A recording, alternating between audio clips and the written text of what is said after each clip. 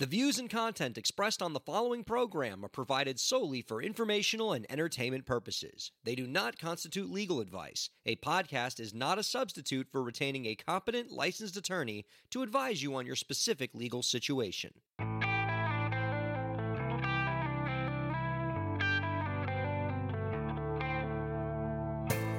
How's it going, everybody? Welcome to the show. It is time for Break the Business, where we empower indie creators and have some fun along the way. I'm Ryan Corella, and it is a pleasure to have you here this week, and it is a pleasure to be joined by my co-host this week, Zach Sloan. How's it going, Zach? I'm loving the setup, man. It looks like you've done some things to your backdrop behind you. You moved some things around in what I still admit is the coolest studio space in the biz right now. Looking great, and your space is looking great. How you doing, man?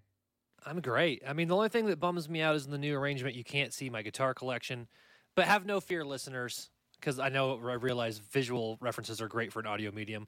I have a guitar closet still, so don't worry. I still own the guitars. Well, don't worry, folks, because even if you can't see his guitar collection, like any guitar player, it won't be in 5 minutes before he mentions his guitar collection. So don't worry. Or my miniature guitar case. with D&D dice in it, right? You know it, my man. All right. So speaking of nerd stuff, because I know I can always come to you with this stuff, tell me you have seen the new Amazon series Invincible, the new superhero series. I have heard of it. I have not watched Zach, it is so good, man. It is right up your alley. TV recommendation for you, man. You have to see Invincible. If you are a fan of any of those cartoon superhero shows in the 90s, your Batmans in that, Batman the Animated Series, Gargoyles, any of those, it's that, but like more for adult, like more PG-13 kind of content, and it's just so great. You had me at Gargoyles, dude. Oh, Gargoyles, right? Come on, like Gargoyle. If it has any of that gritty gargoyle action, I think I'd be 100% down. It's super gritty, and here's the other thing about it, because as we know, this is Amazon, and Jeff Bezos, he used the infinite dollars SimCity cheat code, so he's got an unlimited budget for this, and so they've brought in every freaking big star. Okay, J.K. Simmons, Sandra Oh, Steven Yeun, Seth Rogen, Zachary Quinto, it's absolutely stacked, this cast. And it's so crazy because you'll watch the show and you'll be like, whose voice is that? Oh my God. And thankfully, Amazon has that feature wherever you pause, it'll give you the names of all the actors who are on screen at the time. Because you're doing that the whole time. You're like, oh my God, that voice is so distinctive. Oh, right, that's J.K. Simmons. That sounds awesome. It's absolutely incredible. And we got a stacked cast this evening as well, Zach Sloan. Joining us after the break, Leonard Patterson. This guy's awesome, a live streaming expert. We need a live streaming expert around here. You and I were in the world of live streaming now. We got to talk to somebody about it who knows his stuff. And this guy knows his stuff. He has a new book, 365 Live Stream Ideas for Musicians. It dropped on April 26th. It's available on Amazon. I'm excited to talk to him all about it. And as we bring more live streamers into our community, Zach, because remember, we were an indie musician community at the beginning, but we're bringing in more live streamers and podcasters, so I'm excited to have a guest who can speak to that community. And frankly, even the musicians, if you're not live streaming, you should be, because there's a lot of potential here. We're going to talk about that during the show, just how much financial potential there is in live streaming. And then I know after we talk about that, we're going to bring in Leonard Patterson, who's going to continue to show us why live stream is so exciting. And, but now we're part of this community, Zach. We are now live streamers. Well, and I'll tell you one thing that I'm interested to hear from Leonard is about different ideas and ways to stream, because I'm a musician. I always feel a little awkward. Like, don't get me wrong, I'm an indie artist. I have played to hundreds of empty bars, but playing in a room to an audience out there, I would love some guidance on. So I'm really looking forward to what he has to say. That's an interesting perspective. So I imagine for somebody like you who's cut their teeth in the real world, in the actual playing at the bars and the venues, you're probably used to that real-time audience feedback, that cheering crowd, seeing them out there, the heat of the lights. And so live streaming is a transition for you, and you're probably still trying to navigate how to do that best. Absolutely. And just to figure out, weird, like the years and hours of reps I've put in on stage presence and stage show, I feel like I've just lost. I almost feel like a Broadway actor who's going to film. And it's like, how do I do these things? I don't know. So I'm excited to hear what I should be doing better. I mean, it's something this podcast needs, right? This podcast is new to live streaming. I'm excited. I'm hoping we get some free advice on him about how we can do this as best we can now that we are part of the Twitch community. But first, That's why I'm here, man. Yeah, let's do it. Got a couple great stories to share with you. This is one of those weeks where just the news just kept on coming. We only could pick the coolest stories this week to fit in the time of the show. But I first want to talk to you, Zach, about an article by Lee Jin. Bar none, I think one of the best writers about the tech industry, entertainment industry. She's great. And this article knocked me out. The article's titled, Is Apple's App Store holding back the creator economy? Is what this one's about. And basically she writes about how the way that Apple structures its App Store, which is how a lot of people consume content from indie creators, how that structure is, taking a lot of money out of creators' pockets and ultimately inhibiting their ability to create. So millions of people consume creative content through the iPhone and their Apple App Store. I know I do, whether it's podcasting or apps. I mean, the App Store is probably the primary way I consume content, and this is a good thing because it does create a frictionless experience. I can download all the apps through one place. Place processes all the payments, so there's a lot for me to like as a consumer, but as Lee Jin notes in her article, some of these policies, which may create a frictionless experience, might also be inhibiting the ability of indie artists to thrive. And so one of the examples she goes into in the article, Zach, is talking about how the App Store requires all the purchases to go through Apple's in-app purchase system, which is what we talked about. It helps create that frictionless experience. I don't have to go through different payment platforms to pay for things that creators create on the App Store. The problem is Apple takes as much as a 30% cut for their in-app purchases, which, to give you a basis of comparison, payment processing platforms like Stripe, or what I use in my legal practice, LawPay, to take money from clients, is like a 3% cut. So this is a slightly higher, and this is a problem for a lot of creators because there are many platforms that creators use that are already taking a cut from artists. You think of something like Cameo, which is becoming a really popular app for celebrities to engage with fans one-on-one. You can get a celebrity that you like to wish a loved one of yours a happy birthday, make them a video or something. And if Cameo is going to take a 25% cut from those creators, which is their standard rate, and then Apple takes another 30% on top of that, the creators only got about half of the revenue generated. So you can see how that system can take a lot of money out of an artist's pocket quickly. Another financial thing you see, Zach, is the fact that creators are limited by how much they can charge for an in-app purchase on the App Store, and the limit is $999.99. Now, obviously, for most creators, that's a lot of money. Like, many artists will say, I'm never going to charge that much for a product. But what if you're selling something like courses, like a lot of indie creators are doing? Right. Or the new thing now, NFTs, which, depending on the circumstance, can price well into the 4, 5, 6 figures. And so as these new models are creating themselves, the App Store's constraints may inhibit an artist's ability to take advantage of these new models. That's an interesting thought because I know a ton of artists who are doing coursework, whether it be marketing, audio production, even lessons. Lessons, and yeah. To have a cap like that strikes. I wonder. My first thought is why $999.99? Are we looking at a Y2K situation where they just can't process the extra digit? That's right. They didn't program for it. But yeah, I can definitely see how to your average person you might not think that's a big deal. But I can think of off the top of my head several of my friends who this could be a problem for. Yeah. Now, speaking of places where the App Store creates a problem for creators, another big one, which many artists, you might think on the surface, well, this isn't going to be a problem, but for many artists it is App Store. The App Store has content restrictions, things that might appeal to, be sexual in nature or appeal to the prurient interest. You cannot run through the App Store, which for most artists aren't a big deal. But as you're seeing the rise of platforms like OnlyFans, for example, which for certain creators are becoming very lucrative, the App Store won't process your payments. And so, and, when a company has those sort of philosophies about, we have a philosophical or ideological objection to certain types of content, on the surface, that doesn't seem like a bad thing because it's a free market. But when you're somebody like the Apple App Store, where you're not just another participant in the market, but you essentially are the market, you are the marketplace where people exchange goods and services, as it is for like 40% of the people who are consuming content on their phones or more. When you say we're not going to allow certain types of content, whether it's sexual in nature or whether it's, over $1,000 or anything else, that has a stifling effect on creativity and for indie creators. Yeah, and it's because the marketplace is so, or at least the location of the marketplace rather, is so narrow.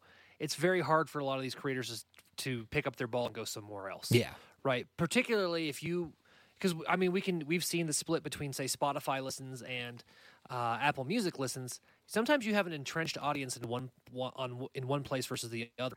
It's almost impossible to try and move those people to an additional, for an additional click to pay for other things when they could. Well, they're just going to say, "I'd rather just stay in the Apple Store." So I see I can, in my head, understand why these restrictions might exist, but practically, I have some real concerns with how this can impact musicians, particularly some of the hip hop artists I really like, who may be deemed objectionable, but that is sort of the point they're trying to make. So I have some reservations, Ryan. Yeah, I think Legion put it really well in the article. She noted that Apple cannot act as a marketplace but behave like a product. And that's really the problem, is that they're seeing the App Store as a product, and as any product, they're trying to appeal to a broad base of consumers and create a frictionless, effective experience for consumers, as any product should, while forgetting that they are functionally also a marketplace, and the largest marketplace. And so by trying to create policies that create the best product, they could be creating policies that create a less great marketplace, which hurts the millions of creators that depend on the App Store to thrive. So pretty crazy, but I definitely encourage people to check this article out. It's in it's really terrific. I want to move on to this next article because I'm telling you, I want to get into these topics deeper, Zach, because they warrant that kind of attention. But I'm telling you, there was so much great news this week that I wanted to talk about. This is actually a story I've been holding on to for a couple weeks, and I've been waiting for just an opening, and this is a good one. A couple weeks ago, music economist Will Page, formerly of Spotify, released a really, really cool white paper that analyzed the economics of Twitch. And I figure since we have Leonard Patterson coming on in the next segment, a nice Twitch-specific story would fit in right well. The paper is entitled Twitch Rockonomics. Great name. And it analyzes the various ways that creators can monetize on the platform and the extent to which the platform could be superior to other platforms when helping creators make money. And what, just to kind of skip to the end here, what Will Page attempted to do in this white paper is try to attach a dollar value to a Twitch stream, to like a Twitch presence. Basically, he took all the different ways that a Twitch streamer can monetize, whether it's ads, whether it's subscriptions, or as they call them in the Twitch world, subs, or whether it's tips, which the Twitch people call bits. He took all these different ways that Twitch users made money. He took all the data and just, did economist stuff to it that's beyond my comprehension, and basically calculated that the average Twitch user earns about 15 cents per viewer per hour. So for every single viewer that watches a Twitch stream for 1 hour, a Twitch streamer makes about 15 cents. Now, it's hard to kind of encapsulate what that means compared to other platforms. And so what he encourages his readers to do in the article is think about something like Spotify, okay? Spotify pays about 0.03 cents per stream. So if a Spotify listener is listening to your music for an hour straight, which would be sort of akin to watching a Twitch stream for an hour straight, that comes out to about a nickel per hour. So, basically Twitch, if you crunch the numbers that way, Twitch is 3 times more profitable than Spotify for the same amount of time. So, a person listens to you on Spotify for an hour, you get about a nickel. Somebody watches you on Twitch for an hour, you get 15 cents. And that's, by the way, if you're not signed to a record label. If you're signed to a label and you're only getting a 20% royalty, then you're talking about a 15x difference in the amount of money you're accumulating. So I thought it was pretty interesting and kind of they also note in the article that more established artists on Twitch can earn as much as 25 to 75 cents per viewer hour. And I spoke to some Twitch creators about this because I wanted to see how much that analysis tracked with their daily life. And one group of creators told me that they think it's actually an underestimation. There's a group of musicians who told me that they've earned more money on Twitch in the last quarter alone than they've earned on Spotify streams in the last 10 years. So take for that what you will. Ryan, you've just sent me on a roller coaster of emotion. So we start off 15 cents an hour per viewer, and I'm going, oh, that sucks. And then as soon as the word Spotify came out of your mouth, I was like, actually, that sounds pretty good. So, and I think there's something to that, right? Like the idea that something to the idea that not only are they worth air quotes 15 cents an hour, but also there is an interaction you get by streaming live with your fans or with just the casual passerby that might convert a fan to a super fan or a casual to a fan that just doesn't exist in other mediums. So yeah, what I'm thinking is I think I'm back on the upswing on the Twitch roller coaster. So yeah. Well, you had me nervous though, dude. Well, that 15 cents per viewer hour, right? It's only, as you noted, it's only considering the monetization of ad subscriptions and bits. It doesn't say anything about the potential income that might come from crafting fan engagement, right? Twitch is a great fan engagement tool. You can interact with commenters, you build a community, you're talking to them oftentimes one-on-one through those comment interactions, and it's a great way to turn a fan into a super fan. Spotify streams are a passive experience. You're listening to that person's music, but there's no way you can say, hey, I really like this song, great stuff. The other piece of it that I think hurts the argument for Spotify in terms of listener hour versus viewer hour, it's very possible that if you're watching an artist on Twitch, you're going to watch them for an hour. Many of the people that were watching this now, we're hoping are going to stay with us for the whole hour. Unless you really love an artist, you're probably not going to listen to them on Spotify for 60 minutes straight that often. In fact, many of the times when you're exposed to an artist in Spotify, it's in the context of a playlist, and you're one of 20 artists you're listening to in that hour. So you're much more likely to get a listener or a viewer hour from Twitch and getting that 15 cents than you would be to get a listener hour from Spotify and get the 5 cents. Dude, we started off tonight with me thinking, I don't know if streaming's ever something I really want to do as a musician. And now you're making one heck of an argument for the fact that maybe streaming is the best way to cultivate the live show experience now.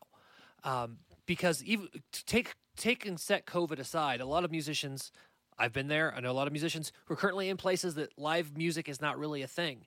This allows them to still craft a stage show, to still perform in a way that maybe is the best medium for them is live, not necessarily recorded. So this would give them the opportunity to showcase those talents. Without a doubt. And I would just imagine that, and this is probably why a lot of musicians are eager to get back into like the physical live shows, is if we want to take this same metric about, money earned per viewer hour, and this is probably something that you can speak to, Zach, as a touring musician, but let's say you're playing a coffee shop and there's 100 people there, and that, like, how much would a coffee shop pay you in your area for that kind of show? 100 people for an hour? Depending on where, I mean, I've gotten anywhere between $100 and $250 for something like that. There you go. So if you're playing for an hour for $250 and there's 100 people there, that's effectively $2, $1.50 per listener per viewer hour. So you're getting a much bigger multiple in the live world, which is why I imagine a lot of artists are eager to get back into the live world. I guess what Twitch gives you, though, is the possibility, if you can get really successful, of packing a lot more people into your virtual coffee shop. If you can, you might be able to get 10,000, 20,000, 100,000 people watching you on Twitch. you're not going to be able to fit all those people into a coffee shop. And so you get more volume on Twitch. But yeah, I can see why with those numbers, people want to get back into the coffee shops. Yes, but now that we're talking this through out loud, and I hadn't thought about this till just now, when you're on the road playing gig after gig after gig, your expenses are very high. Oh. If you're doing weeks on the road, like let's just say you walk out of that coffee shop gig with $200 or whatever, you're still going to have to get your van to the next place. You're going to have to food, like, the streaming thing is looking more and more attractive the more we talk about the real, the reality of what touring is like. That's such a good point, Zach. I didn't even consider that, right? Because we're only looking at it on the revenue side of the ledger. There's a lot of costs to the physical live performance. And, what's the old adage of like a musician will drive a $500 car with a $5,000 speaker in it to go to, 500 miles to do a $50 gig, right? Like, a lot of musicians often play gigs where they wind up losing money by the end of the night just because they want to play that gig so bad, because live gigs are expensive in the real physical world. Yeah. Whereas on Twitch, your variable costs can be very low. You just turn on that camera and you play in your, in Zach Sloan's super cool basement studio there. And you're right. So we do need to consider the cost side of the ledger. That's fair. And so if you're an artist like me who are a songwriter and you live in areas where where venues mostly want cover acts, this is a great way to be able to just set your own terms for what your show is going to be. I can dig that. That makes perfect sense. Okay, you know what? The more we talk about this, the more I want to hear what Leonard has to say, because I feel like I just need us to be taking notes. I got my paper, dude. There you go. All right, so we've convinced Zach that he should be making music on Twitch. And by the way, a Zach Twitch live stream, I would be all over that. That would be a fun show to watch. But right, let's get Zach some advice so he can do this really well. We got Leonard Patterson, the author of 365 live stream ideas for musicians, coming up next. Don't go anywhere. Break the Business coming right back in 2 minutes. Ryan Corella here. I hope you're enjoying the show, and I hope that you're getting a lot out of it. I do what I do because I care about creators like you. A lot. I've dedicated my career to helping creative professionals, entrepreneurs, and organizations move forward. I do it by hosting this program, and I'm also proud to do it in my legal practice. If you're a creative professional looking for solutions-oriented legal services to help you further your goals, I'd love to help. My firm RKPA does contracts, commercial law, copyright, trademark, and more. Visit rkpalaw.com to learn more. That's rkpalaw.com. Ryan A. Corella, PA, Miami, Florida.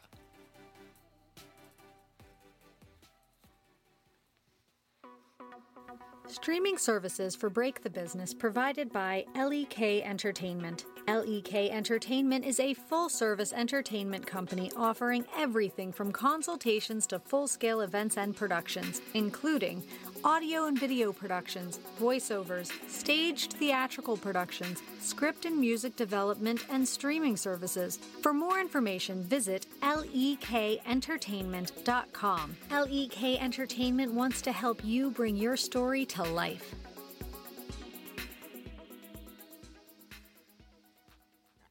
Thanks for supporting Break the Business. If you have a question or topic that you want us to discuss, email us at breakthebusiness@gmail.com. You can follow the host, that's me, on Twitter at RyanKAIR, and you can follow the show at the BTB Podcast.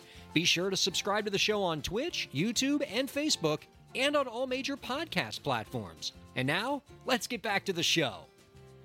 This week's guest is a live stream strategist and content marketer. His new book, 365 Live Stream Ideas for Musicians, dropped on April 26, and it's available on Amazon.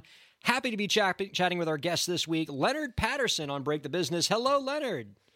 Hey, guys. How is it going tonight? It is going so great, man. You are just what the doctor ordered right now. As you can see, we are talking all about live streaming this week, and boy, are we in need of an expert. I want to start you off with this. I think you were listening to a little bit of our discussion of that Twitch Rockonomics white paper about how musicians are monetizing and what specifically musicians could potentially, or any creator could potentially earn on a live streaming platform like Twitch. Do you have any thoughts on that white paper? I do. I read that white paper. I'm in love with that white paper. I like to see creative things kind of broken down like in an analytical way. It's like, oh, I never, thought about that. Like, I would never want to do that, but like to But I'll have read their someone spend paper. hours, have someone spend hours to do that and break it down for me. That's great. But yeah, I think Zach kind of touched on it because I was taking notes. I'm like, well, yeah, that's a good correlation. However, you got to consider, like he said, the expenses. Because I was just thinking, yeah, that hour that you're going to be at the gig, though, doesn't include the time to get there, doesn't include the load-in time. I was in an 8-piece band, so like we're getting to gigs like 3 hours, maybe sometimes even 4 hours ahead of time. But then we do a 3-hour show. Then it takes us 2 hours to load out. So like all of that time obviously is considered in the gig. Well, you're so on the clock, yeah.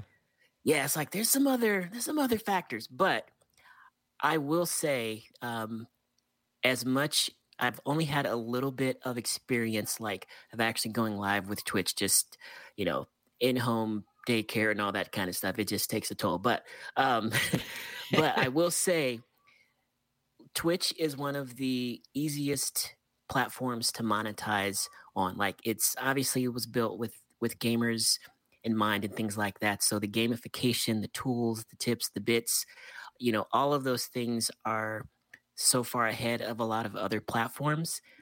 But it also does take some time and commitment to be present on the platform, maybe in comparison to like a Facebook Live where you might have, a built-in audience and things like that. But I am pro Twitch, and obviously I am pro live streaming. So definitely. Well, what do you recommend for the people that are just getting into Twitch now, like, I don't know, the host of this particular program, if you're trying to build that community, right, because you don't have the built-in community that you would get with Facebook, for example, what are some of the things that early Twitch streamers should be doing to build that community early on so that people can find the stuff that you're doing?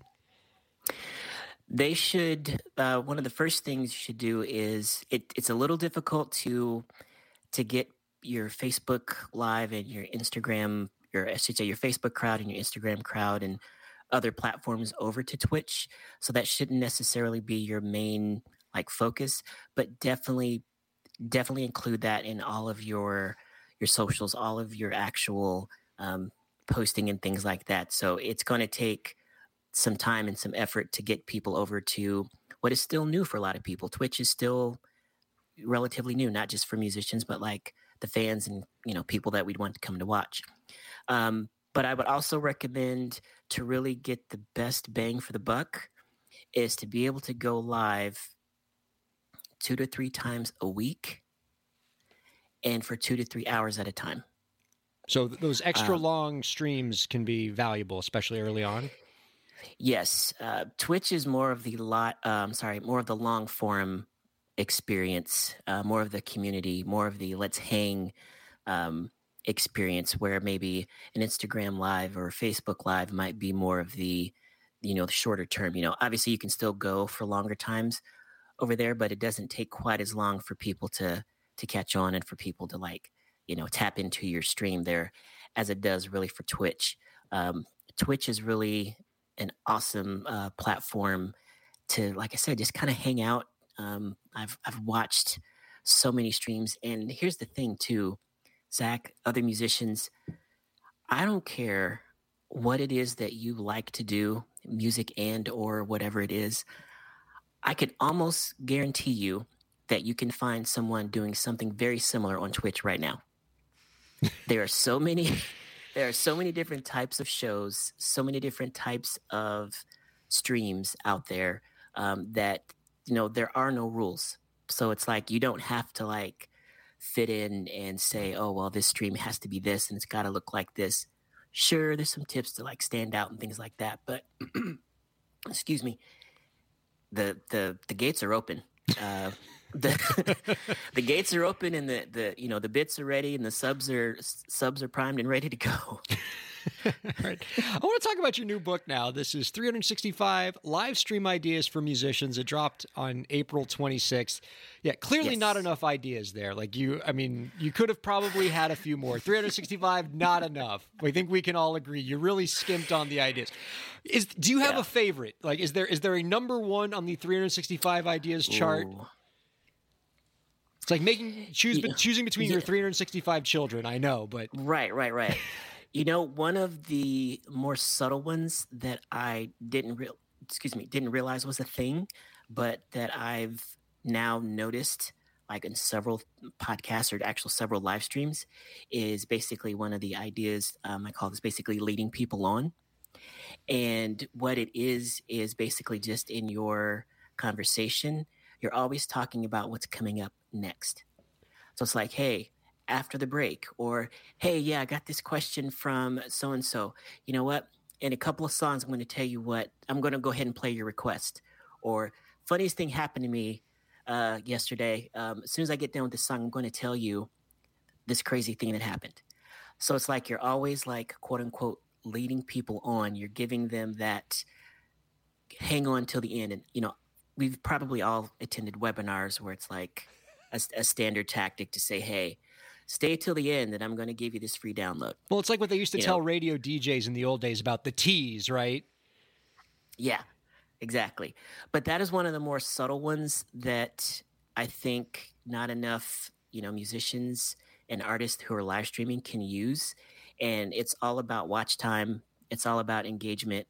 So it's like those little behind the scenes subtle things that we can do to kind of prime the pump and keep people on longer. I think that's one of the most easily usable ideas in the book. Well, speaking of things that artists are not doing, is there often a common mistake that you see indie creators make with live streaming that you're like, oh, there it is again? Yes, there is, Ryan. I'm going to tell you what it is right now. It's probably something we're doing. No, actually, no. These countdowns. It's Zach's fault, whatever it is. No, I'm just fine. No, the thing that I feel like is still kind of common is basically playing to the live audience and not thinking about the replay audience. So it's the signing on and saying that, I'm going to wait for some people to get on. It's like, well, I know I'm only one person, but I'm here. Am I not good enough? What the heck?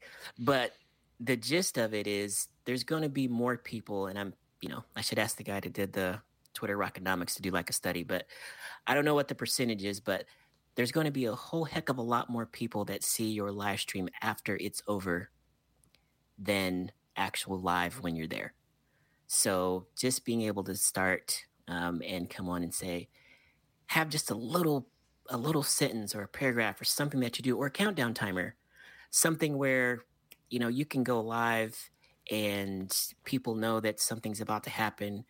You've got your intro credits and things like that. Stuff like that is awesome. But then when you're live and you're talking to someone who's there. And then when people watch the replay, you're already instantly engaged. So that's probably a mistake I see quite often still. So. And that certainly tracks with my own experience. A lot of the Twitch creators that I discover are rarely live. It's always somebody that I find later and go, oh man, this replay is awesome. I'm going to follow them and then check them out next time they stream live. So that definitely tracks. Yes.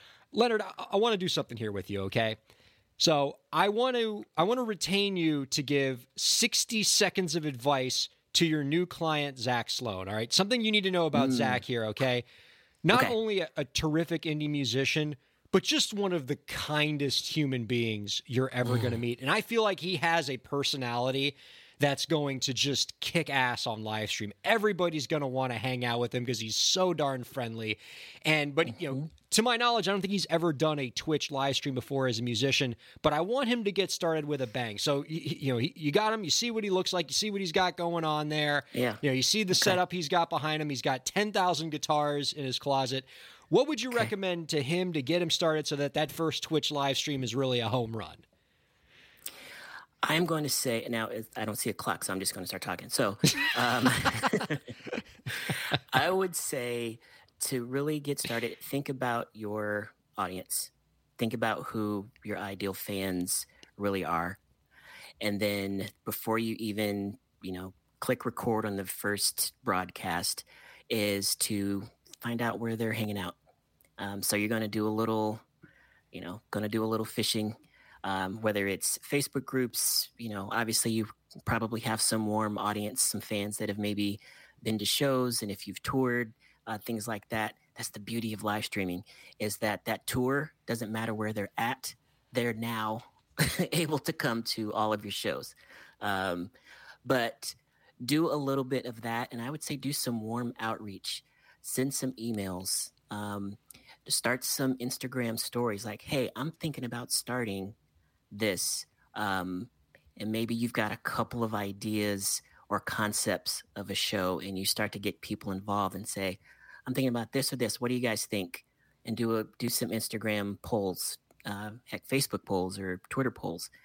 But like I'm not going to really know a time frame, but spend a good amount of time like talking about it, getting your fans involved in it, and like have them help you build it, so that when you do click record for the first time, you're pretty confident that you've already built something that you've asked your people that they wanted, and that's what you're going to give them.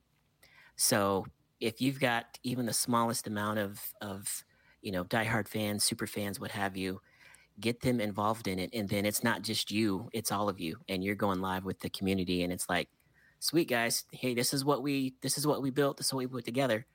And then, take a little time to give a little surprise. Maybe have a little merch bundle. Maybe have a little fan subscription or something where it's like, hey, you helped me build this.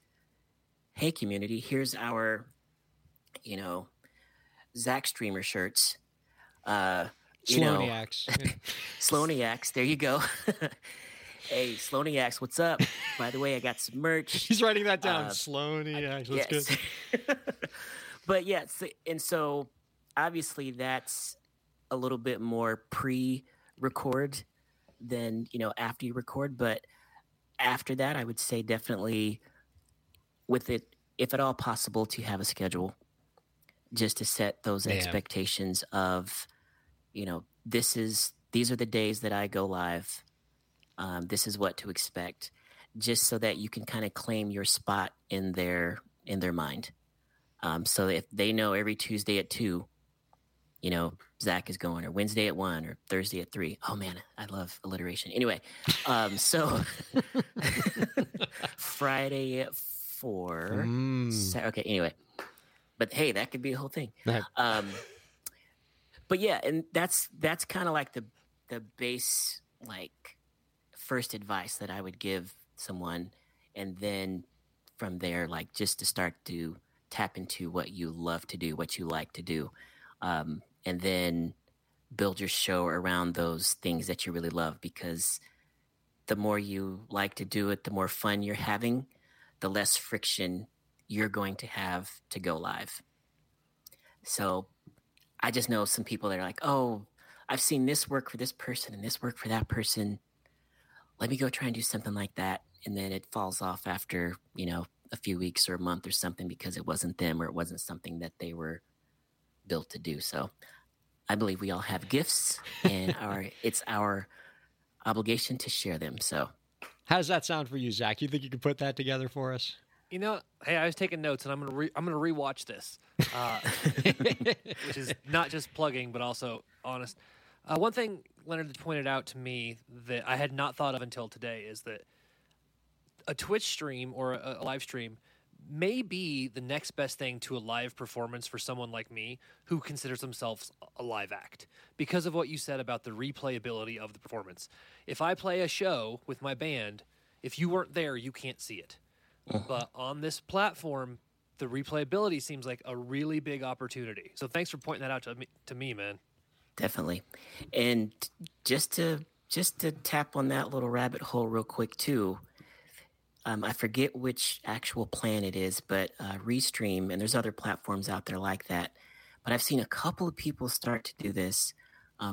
Might not work with longer form live streams, but I've seen people do a live stream. Maybe it's just a few songs. Maybe it's like a 15-minute set or something like that.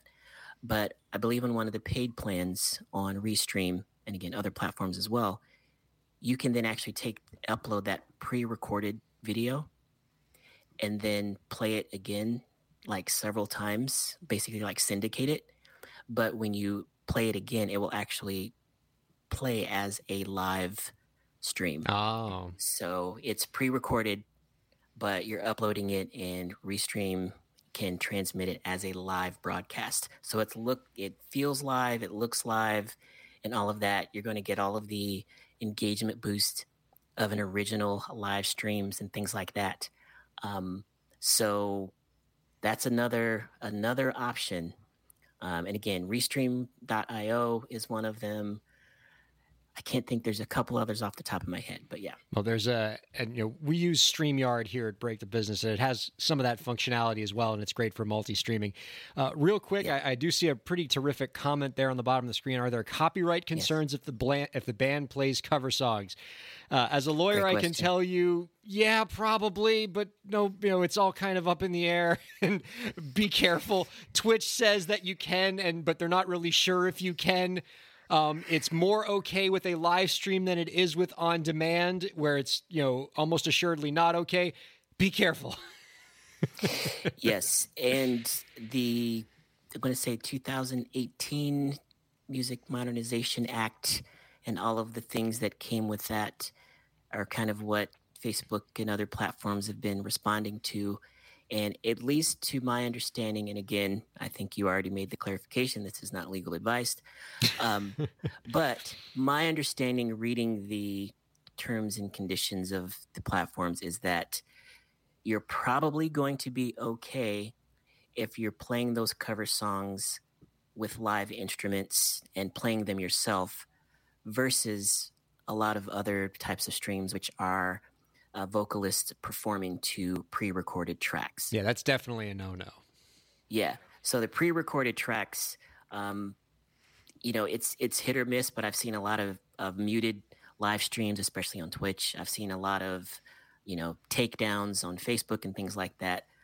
But I believe at least the last iteration of what I interpreted was the deals that they have struck with the record labels are you can play live the cover songs at least and not run into too much trouble. But also depends on the artist, because I've seen people try to do some Ed Sheeran and there's somebody knocking on their door 5 minutes later, are you covered, Ed Sheeran?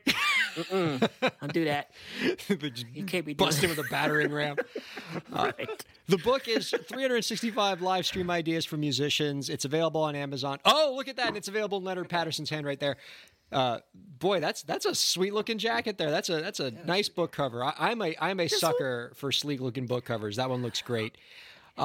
You can. Is there any way that we could? I would love to swap books with you. By the way, yeah. Let's absolutely do it. Especially because I think I'm going to get a lot more out of your book, because I really want to learn about live streaming. And, you might know a lot of the stuff that's in my book already because you're an expert. So I feel like I'm going to win on this transaction, but I appreciate it. Okay. I would love to swap books with you. Definitely. I mean, I like to break stuff, so that's a head start. So. Once you're done with my book, it is good for just throwing at things and breaking them. So there you go. It's thick and heavy enough. Leonard, this has been awesome. Thank you for teaching us so much. You're getting Zach into live streaming, which is a win for all of us in the entertainment biz. We are all going to be better people for that. One last question before we let you go. Do you have any last tips for the indie creators out there to help them move their careers forward? Yes, I do. Okay, great question. I am going to say, and this goes right along with what we've talked about with Zach. I don't know who said this quote, but I preach this, and I'm going to say it again, and that is that there is progress in the process. So regardless of what is holding you back, and I'm not even talking live streaming necessarily. I'm just talking about your next steps, your goals, your dreams, those things that you want to pursue. I firmly believe that, music is one of the things that, connects us all. And it's one of the last things that we all have in common, and it can speak to us in so many different ways. So I encourage artists all the time to kind of get rid of the invisible walls that they have in front of them, thinking about the quality of their music. There's so many bands that no one's ever heard of that I love their song, I love their music, and I'm so glad that they put it out. and just know that there's someone out there that's waiting to hear your stuff. So just get started, just get going. Don't worry about what you think it's supposed to be in comparison to someone else. You have art, you have gifts, you have talent, and I kind of feel like you're obligated to share it. So there's progress in the process, so just get started. I love that. That's one of my favorite answers to that final question. Leonard, thank you so much for joining us. This has been an absolute treat. I've had a ball, you guys. Thank you so much. I appreciate you having me on. Wow. Oh, man, I'm in a good mood after talking to him, Zach. Just so great, and I feel like he's got you more motivated than ever to get into live streaming, so that's a win. I'm feeling good. My principal objection to live streaming was always that it just didn't feel like a live show, but I think it may be the most live show thing you can do besides playing in a venue. So I'm actually excited to try it out. So if you're in the chat right now, you saw I put it out there. I'm going to start live streaming. Well, now he has to because it's been put in a chat, and that's basically a binding contract. We all know. Yeah, so, I mean, if you got to read the terms that Ryan puts in the chat.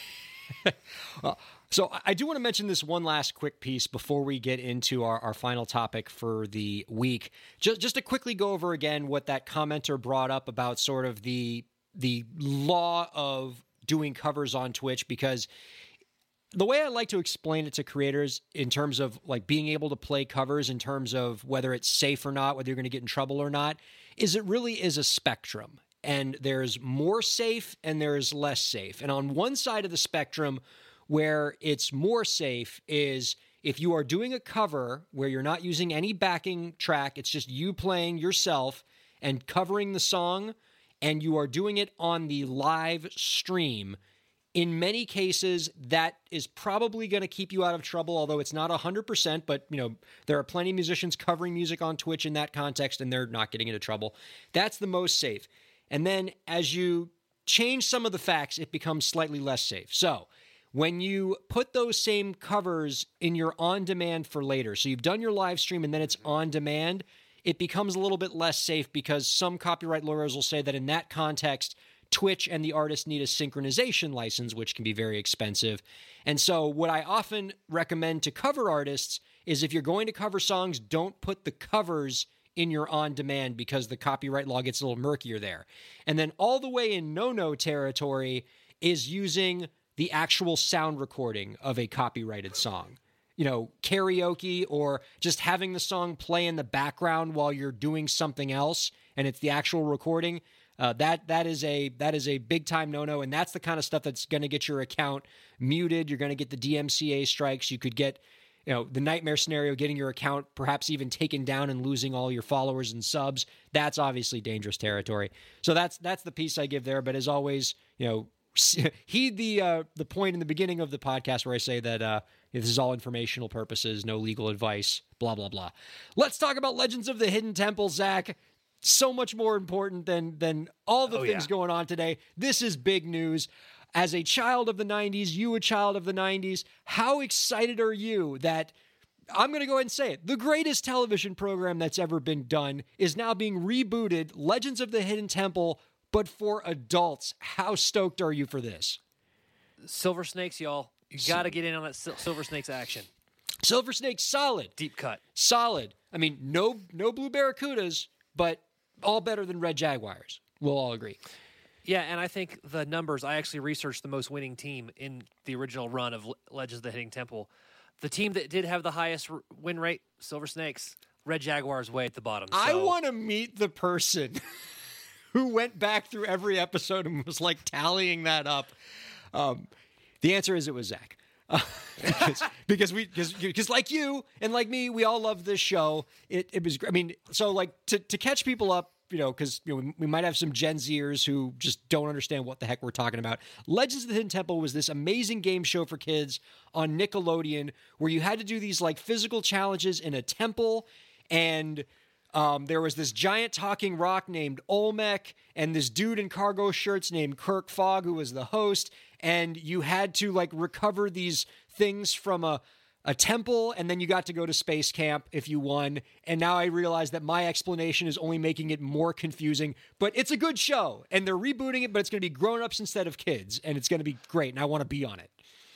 Imagine like American Ninja Warrior, but Indiana Jones themed with kids, and that's basically what it was. And it had some other elements to it, but it is fun and it is ridiculous, and I can't wait to see some adults just eat it on some of these challenges. Oh, you know that because it's going to be adults on the show, they're going to up the degree of difficulty, right? Like it's probably going to be Ninja Warrior style difficulty on all the physical challenges, all the swimming and running and jumping you have to do.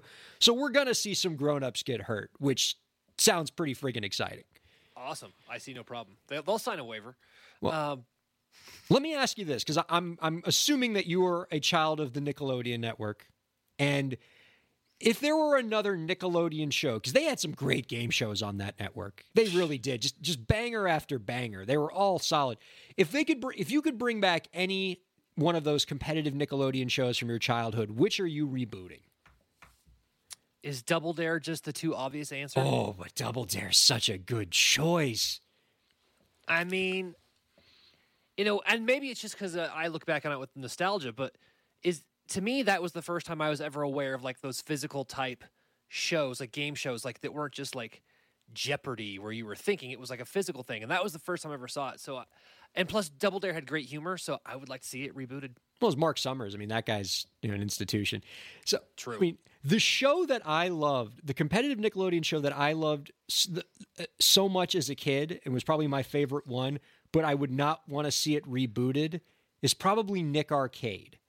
So Nick Arcade was a video game theme show. Like, so you would answer questions about video games, you'd play video games competitively, and then the big payoff, like the final thing that the winner of the show got to do, was they would put you, quote, inside a video game, and they would show you on the screen like jumping around in the video game. And I swear I would have given my lifetime earnings to be inside the video game. It seemed like the coolest thing in the world when I was 8 years old, only for me to realize much later in life that all it was they just put the damn kid in front of a green screen. Yep. And I got a green screen behind me right now. I'm basically like a contestant on Nick Arcade. And once I realized that, like, you could have told me that like Santa Claus and the Easter Bunny at the same time were not real. It wouldn't have crushed me as bad as when I found out what the ending of Nick Arcade was, and that you didn't actually get to go inside a video game. So yeah, I wouldn't want to see that one rebooted, but Legends of the Hidden Temple, absolutely. Temple all the way. I think Temple is probably my number one, and number two would be my Double Dare. So. Oh my God. That'd be a great back-to-back lineup. But here's the thing about these reboots, okay?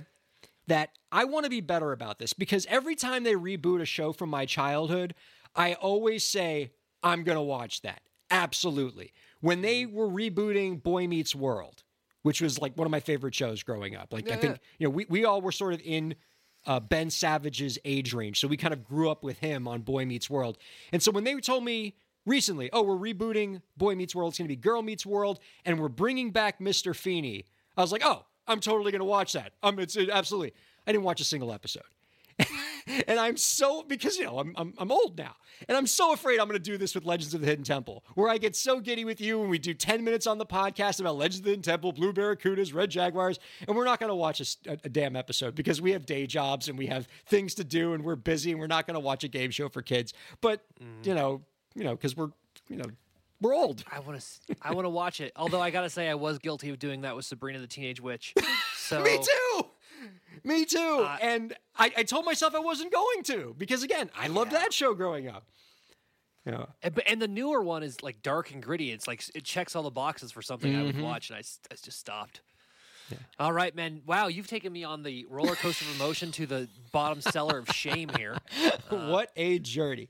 Well, that's what you come for, to see me just despondent. That's right. Well, in true Leonard Patterson advice fashion, Zach, I want to give people a reason to stick with our show. And the guests that we got coming up for the next few weeks, I think are going to get that done. So next week, Eli Ball, the CEO of Lyric Financial, we're going to talk to him about alternative monetization models for artists, basically getting artists into the investment side of things.